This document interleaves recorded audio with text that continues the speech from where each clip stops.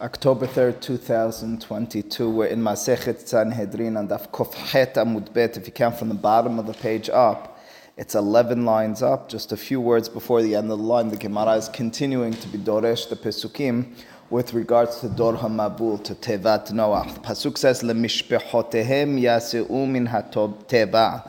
Pasuk says that they left according to or clustered in families. Amar bi Yohanan, Lemishpechotehem velo hem. The Derasha of Rabbi Yohanan is that they left families not all together, which in turn explains Rashi, means that when they were on the Teba as well, they weren't all eating from the same troughs, they weren't all in the same area, they had separate quarters for different animals, different species. Of course, the human beings were separated as well, but it means anything and everything on the Teba had its own compartment and its own quarters. Amar Rav, the Gemara will find a certain significance in that in a moment. Amar Rav Hana bar Bizna, Amar le Eliezer, L'Shem Rabbah. Rav Hana bar Bizna imagines or remembers that Shem Rabbah, that's a reference to the son of Noah, Shem, the great one,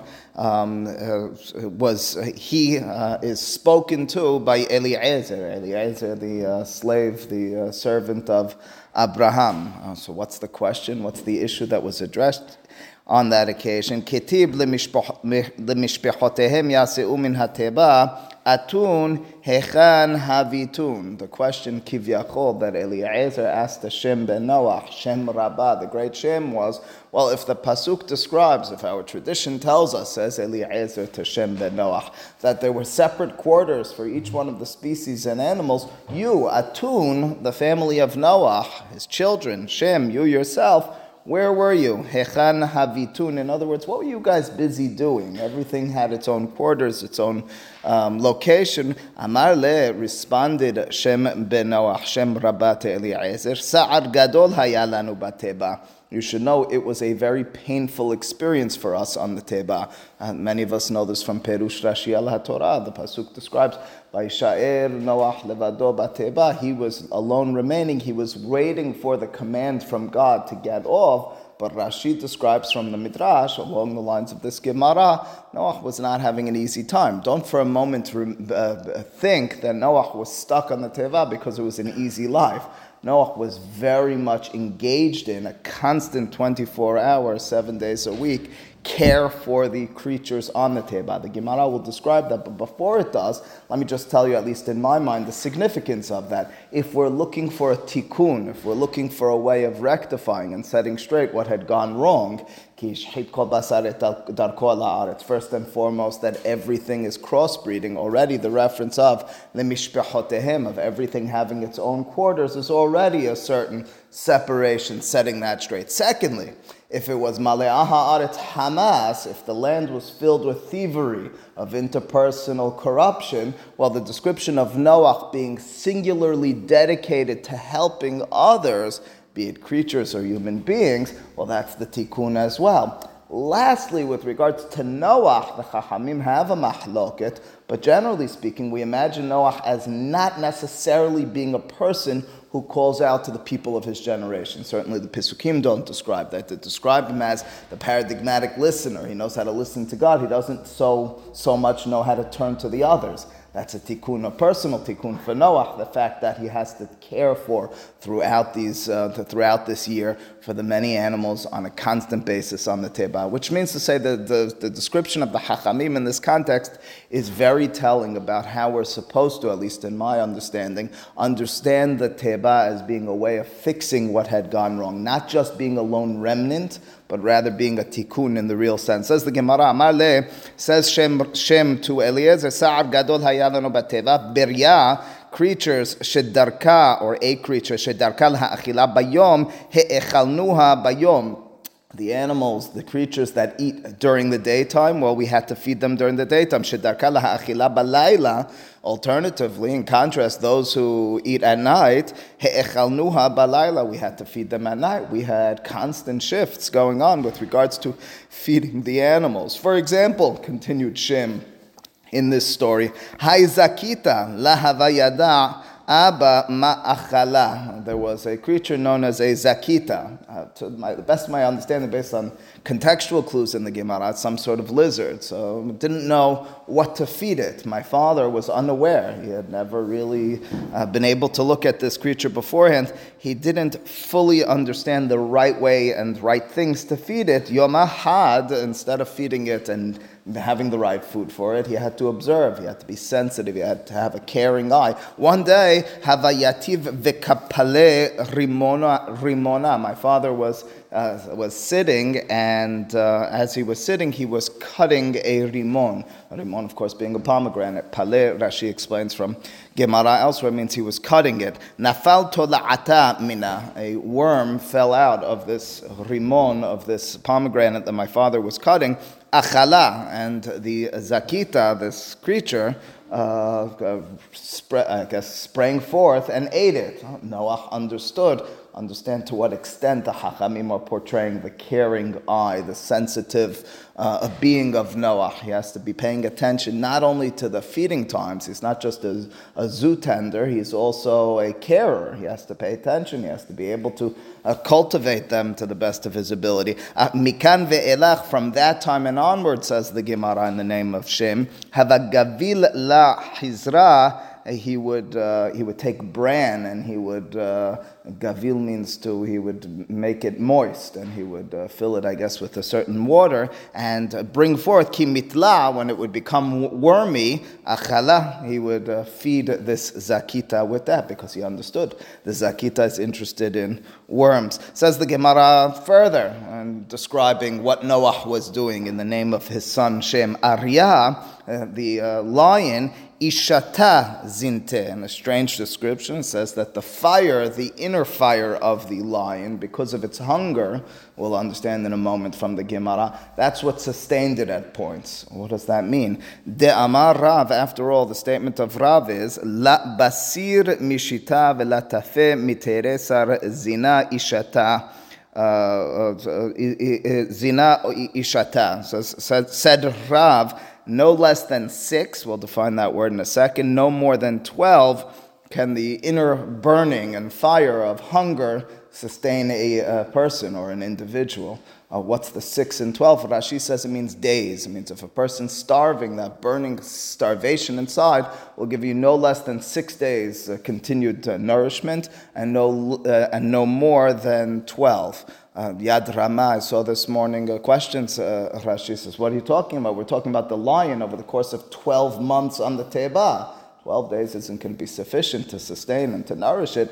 Perhaps the reference, Rashi does quote that in his Perush, says it's La Nahira. He doesn't like that interpretation.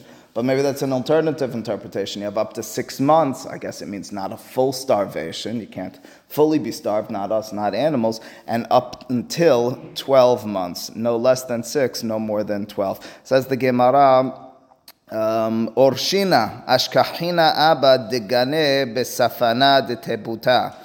Orshina is some sort of bird, we'll understand. It almost sounds like a phoenix, because the Gemara is going to describe it having almost an eternal, Rashi will write, it has an eternal life. Of course, we know there's no such thing as a phoenix, and there's no such thing as eternal life. Yad Rama instead suggests it means a bird that has a very long life, and maybe that's even what Rashi meant. Rashi didn't mean eternal, he meant a very long life. But anyway, there's this bird which is found on the Teva before it has this long life. It's Gane, it's sleeping, besafana de tebuta, safana, its quarter on the Teva, on the ark. Amar le, says Shem, says Noah to this bird, la ba'it mizoneh, don't you need food? Amar le, I guess it's a talking bird, hazitich, or maybe they're able to understand it, hazitich tahavat tarida. I noticed you, Noah, you, Shem, you're very tarid, you're very busy.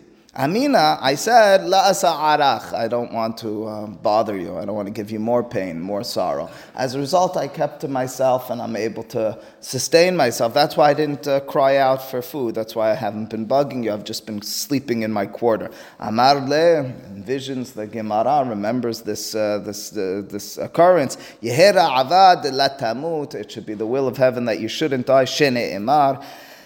As the pasuk describes, "Va'omar im kini echva bekahol arbe yamim," my days should be long like the hol. Rashi explains hol, and in Aramaic, the way the Gemara is referring to this as orashina, are an identical bird. It's the same species of fowl, and I guess it has a very long life. In turn, the description of this pasuk in Iyov, I should have that long life like the hol, is identical to this animal, this bird that we're describing. Amar Rav Hana bar Levi, Amar Shem Rabba Eliezer. Instead of Eliezer approaching Shem, the son of Noah, in this next midrash, instead of Eliezer approaching Shem, this time it's Shem approaching Eliezer. He says to him, Ki atu alaychu, when they came upon you, Malchei Mizrach u'Ma'arav, the kings, the legions of the east and the west, of course, in the war that Abraham fought. So Shem now, whereas initially Eliezer was overwhelmed by the experience of Shem and of Noah. Now it's Shem being overwhelmed by the experience of Eliezer and Abraham. When those kings were attacking you, Atun hechi avaditu. How did you, meaning you and Abraham and the people together with you, what'd you do? How'd you defend yourselves? It doesn't sound human to be a part of the human capacity, which effectively is what Eliezer was asking Shem just a moment ago. Amarle answers Eliezer, Ayete hakadosh Baruch Hu Abraham. HaKadosh Baruch Hu took Abraham ve'oteve mimineh, and he placed him on his right side. Meaning, HaKadosh Baruch Hu was defending Abraham in a direct fashion. How so? V'havashadinan afra. Abraham and his people would throw dust, dirt. V'havu harbe. And the dust would turn into swords as they were fighting. Gileh, they'd throw hay. Vehave gire, and it would turn into arrows. Now, is the Gemara telling these stories as literal descriptions? Very possibly. Alternatively, it's describing more than anything miraculous defeats. That's what it was. Abraham had the aid of heaven, HaKadosh Baruch Hu, directly involved. If the specific details, we'll see a story in just a moment, seems to take these details very literally, but even if they're not, the message is quite clear. It means it was a miraculous victory. That's what the Hachamim are describing.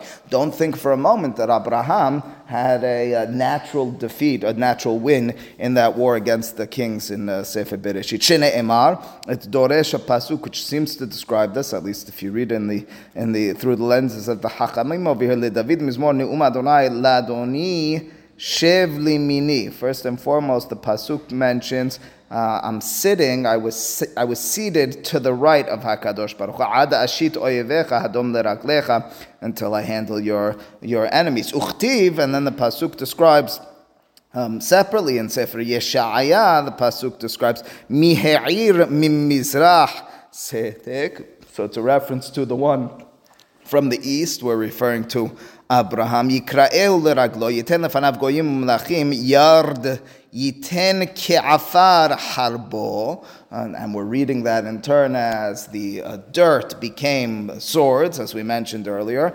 Kekash nidaf kashto, and the hay, the straw, turned into arrows. That's the derasha of the Hachamim over here. Says the Gemara, don't suffice with just a story about Abraham. Let's bring this closer to our times. Nahum ish gamzu. There was an individual some time ago, in the time of the Gemara. His name was Nahum ish gamzu. And we'll see in just a moment, oftentimes it appears as if he would say, Gamzu letoba. He would have a margela befumeh, the pearl in his mouth.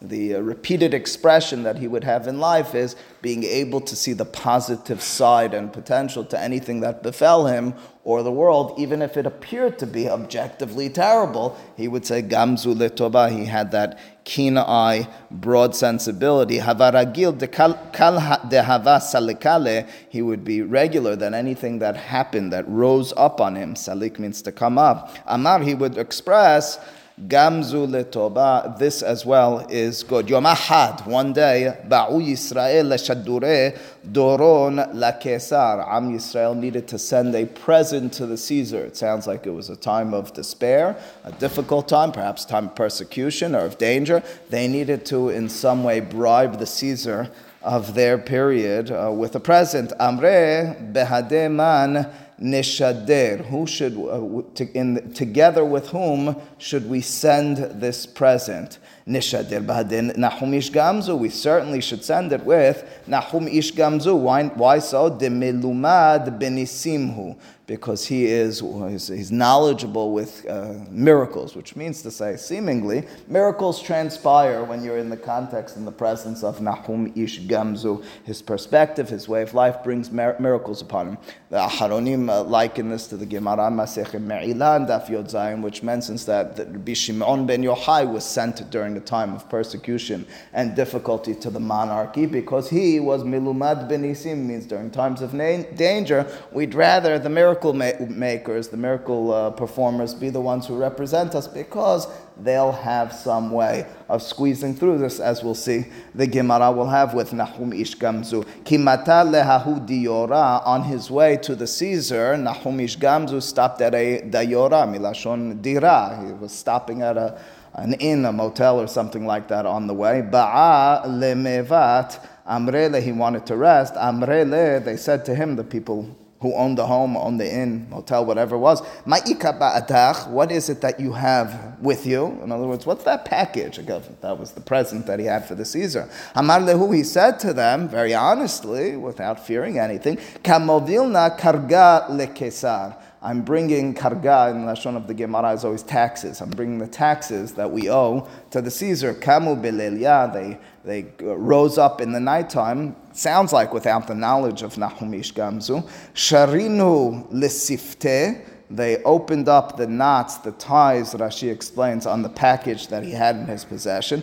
Veshaklu, and they took kol dehava gabe, everything that was inside of that package, umalinhu afara, and in place of whatever it was, maybe it was gold coins, maybe it was silver, maybe it was something precious, they placed in its stead dirt. It appears as if Nahum Ish Gamzu is unaware that this took place because he moves onward with this dirt in his package for the Caesar, kimata lehatam. When he arrives there, meaning at the place of the Caesar, ishtakah afra. It's found, of course, that instead of having anything precious, instead of being a true present, it's just dirt inside of the package. Amar, says the Caesar, ahuke ka mehayeche bi Yehudae. The Jews, the Yehudim, are ahuke ka mehayeche. They're laughing at me. They're making me into a mockery. They're making a mockery out of me. They're not interested in giving me something. They're interested in making fun of me. Abkuhu lemiktele. They take out, I guess the people of the Caesar take out Nahum Ish Gamzu lemiktele. Katal means to cut off, means to kill. They're ready to kill Nahum Ish Gamzu. Amar, in that moment, in an almost unfathomable way, in fashion, Nahum Ish Gamzu is able to accept that moment as Gamzu letoba. Somehow this will turn out, or is in the current moment, positive. It's toba, it's complete. Hata Eliyahu Hanavi arrives, ve'iddame lehu kehad minayu, and he looks like, he has the appearance of one of the people, had one minayu of them. Amar lehu, he says to the people surrounding Nahum Ish Gamzu as they're about to kill him, Hai afra, maybe this dirt, me'afra de Avraham Avinuhu. Maybe it's like the dirt of Abraham Avinu. That's what the Jews were bringing. They're not making fun of you, Sir Caesar. They're rather bringing you something special. Maybe this Nahum Ish Gamzu didn't have the opportunity to explain himself, but you should know this dirt must be special. Dahavashadeh afra, that when you throw the dirt, havu harbe, it turns into swords. Gile, when you throw the straw, when you throw the hay, havu gire, turns into arrows. Baduk, they check out the dirt. I guess they throw it in the air. They throw it at someone. Ve'ashkahu hache, and indeed they find it is so. Needless to say, now Nahum Ish Gamzu, being wrongfully accused, is going to be rewarded. Says the Gemara, Hava mahoza de la havu kayachle le. There was a mahoza, there was a region which the Caesar had not been able to defeat. He was trying to conquer it. He wasn't able to fight it. La havu yachle le michbeshe, to conquer it. They weren't able to conquer it in the past. But now they had a newfound, weapon. They know how to fight against them. Shadu me'ahu afra, they approached, they attacked attack that region, and they throw from that dirt at it, aleh, onto it, v'kavshuha, and they conquer it. Ailuhu lebeganza, they bring Nahum Ish Gamzu into the storehouse of treasures of the king. Amre, they said to him in the treasury, Shekol deni halach, take everything that is pleasant to you.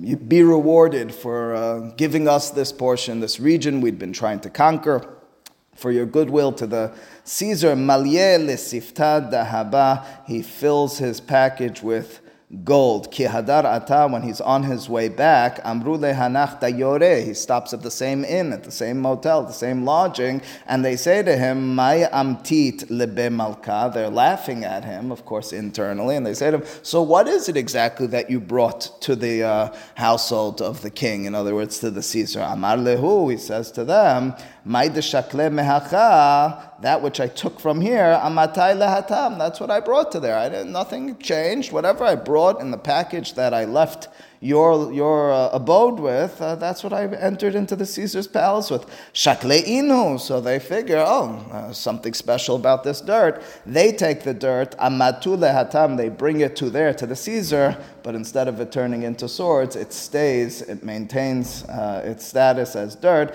Katlinu lahanach dayore, they are determined to be laughing at the king, and they are killed. What's the upshot? What's the lesson of this miraculous story? To us, very simply, as I understand it, the Gamzu Letoba perspective. Not to say, per se, that we are to expect or to envision a life of miracles, but to be inspired by the steadfast commitment, the bitachon that Nahum Ish Gamzu has, even when all the cards are stacked against him, even in situations which seem as if there's no chance, even when it's, like the Gemara said earlier in our Masechet, afilu herv hada munachat al savaro shel adam, even if there's a very sharp knife on your neck, you should not be mevatel atzmo min harahamim. You shouldn't turn away from a connection, from a turning to HaKadosh Baruch Hu. You should be able to have a breadth of vision and perspective in life, to be able to say that even though something seems terrible now, both with the combination of my turning to God as well as the larger picture of God's plan over here, we can and will see something positive that will come out of this. The Mishnah continued, if you recall, though. It didn't only talk about Dor HaMabul, it talked about Dor HaPalaga. Dor HaPalaga is described in Perek Yod Aleph of Bereshit. That's what we call the Migdal Bavel episode. So it said the Mishnah, Dor HaPalaga, Enlaim Helek La'olam Haba. Those individuals, if you remember the circumstance, it's after the Mabul, they construct a city, they have this will of putting a tower in the middle of it, they go to Eretz Shinar, which we now know as Bavel. The Torah describes it as that. They find a valley and they begin building. The Torah is not particular and specific as to what they wanted to do that was wrong, but God is very unhappy. He changes their languages and in turn disperses them. Says the Gemara, Mai Avud, what were they doing? Again, it's a mystery as to why they were building this tower and this city. Amre Dever Bishila suggested what they were saying to one another was Nivne Migdal, let's build and construct a tower. V'na'ale larakia, will rise up to the heavens. V'nake oto bekardomot kadeshi yazuvu memav, and will hit it with gardening utensils so that the water will spill out, will crack the upper chamber of water and bring forth the water. Why do they want that water? Either they're saying, we can play the role of God, we'll bring the water on our own, we don't need to turn to God. After all, if you remember the Gemara a bit ago, the Gemara described how the Dor HaMabul, we saw just a daf ago, they weren't nervous about this threat of a Mabul because they said, we have our water that will nurture and sustain us, and we can block it, we can handle all this. So now it's in effect, if that's the vision, saying we can play God. Alternatively, we don't want another Mabul. Let's rid the heavens of its water by cracking it open and letting it all come forth. Says the Gemara, but that can't be what their intention was. Mahaku ala b'ma'arava. They laughed at that interpretation. Again, we're wondering, we're questioning, what were Dor HaPalaga interested in? Why are you constructing a city with a tower in the middle of it, or on the side of it, in order to get what? We want to get up to the heavens for what? If their vision, if their will was to get up to the heavens, to crack them open, Livnu ehad beturah. Turah means a mountain. Build the tower on a mountain. They're building the city in a valley, the Torah tells us. You don't go into a valley. If your vision is to get upward, you should go onto a mountain and you'll be closer to upward. As a result, the Gemara suggests it was a little bit more complicated than that. We'll start the first words. Amar b'Yirmiyah bar Elazar nehleku l'shalosh kitot. It was rather a group of or three separate groups who were all involved in the construction of this city and tower, which we know as Migdal Bavel. We'll read what their will was, and we'll finish up the story tomorrow. Ahat, one of the groups said, Omeret na'ale v'neshev sham. One was just interested in building this Migdal, this tower, and they would just sit there. They would dwell there. For what reason? Maybe they avoid a mabul in their eyes, or maybe alternatively they just want to break off from civilization. They're just interested in breaking off, having their own zone. Ve'ahat omeret, and the other group said, Na'ale v'na'avod avodat kochavim. Let's break away from others. Let's have our own domain to do avodah zarah. Ve'ahat omeret na'ale v'na'aseh milchama. And the last one said, no, okay, we'll go up there and we'll wage war on heaven. It's true. If the only one was the last one, it would be ridiculous to build it in the valley if you have three groups. So the last one goes along with the plan, even though its vision is to get up to the heavens. What's the idea? Where do we get these three separate groups? Again, the Gemara will give dirashot with regards to the aftermath of each of them. Maharsha suggests, at best, he says, Masoret, it must have been some sort of tradition. We're not even going to have dirashot in the Pesukim, but I will remind you, the Pesukim are fully and completely satum vehatum. They're ambiguous. The Pesukim are mysterious. They're enigmatic Pesukim. Don't tell you what was happening at Migdal Bavel time. What was their will? We know their punishment. We know God's will and his everlasting punishment to the people. But what was their will? So we have these three groups, and in turn we'll understand the punishment of them and the lessons to be learned from them. Baruch Adonai Le'olam. Amen ve'amen.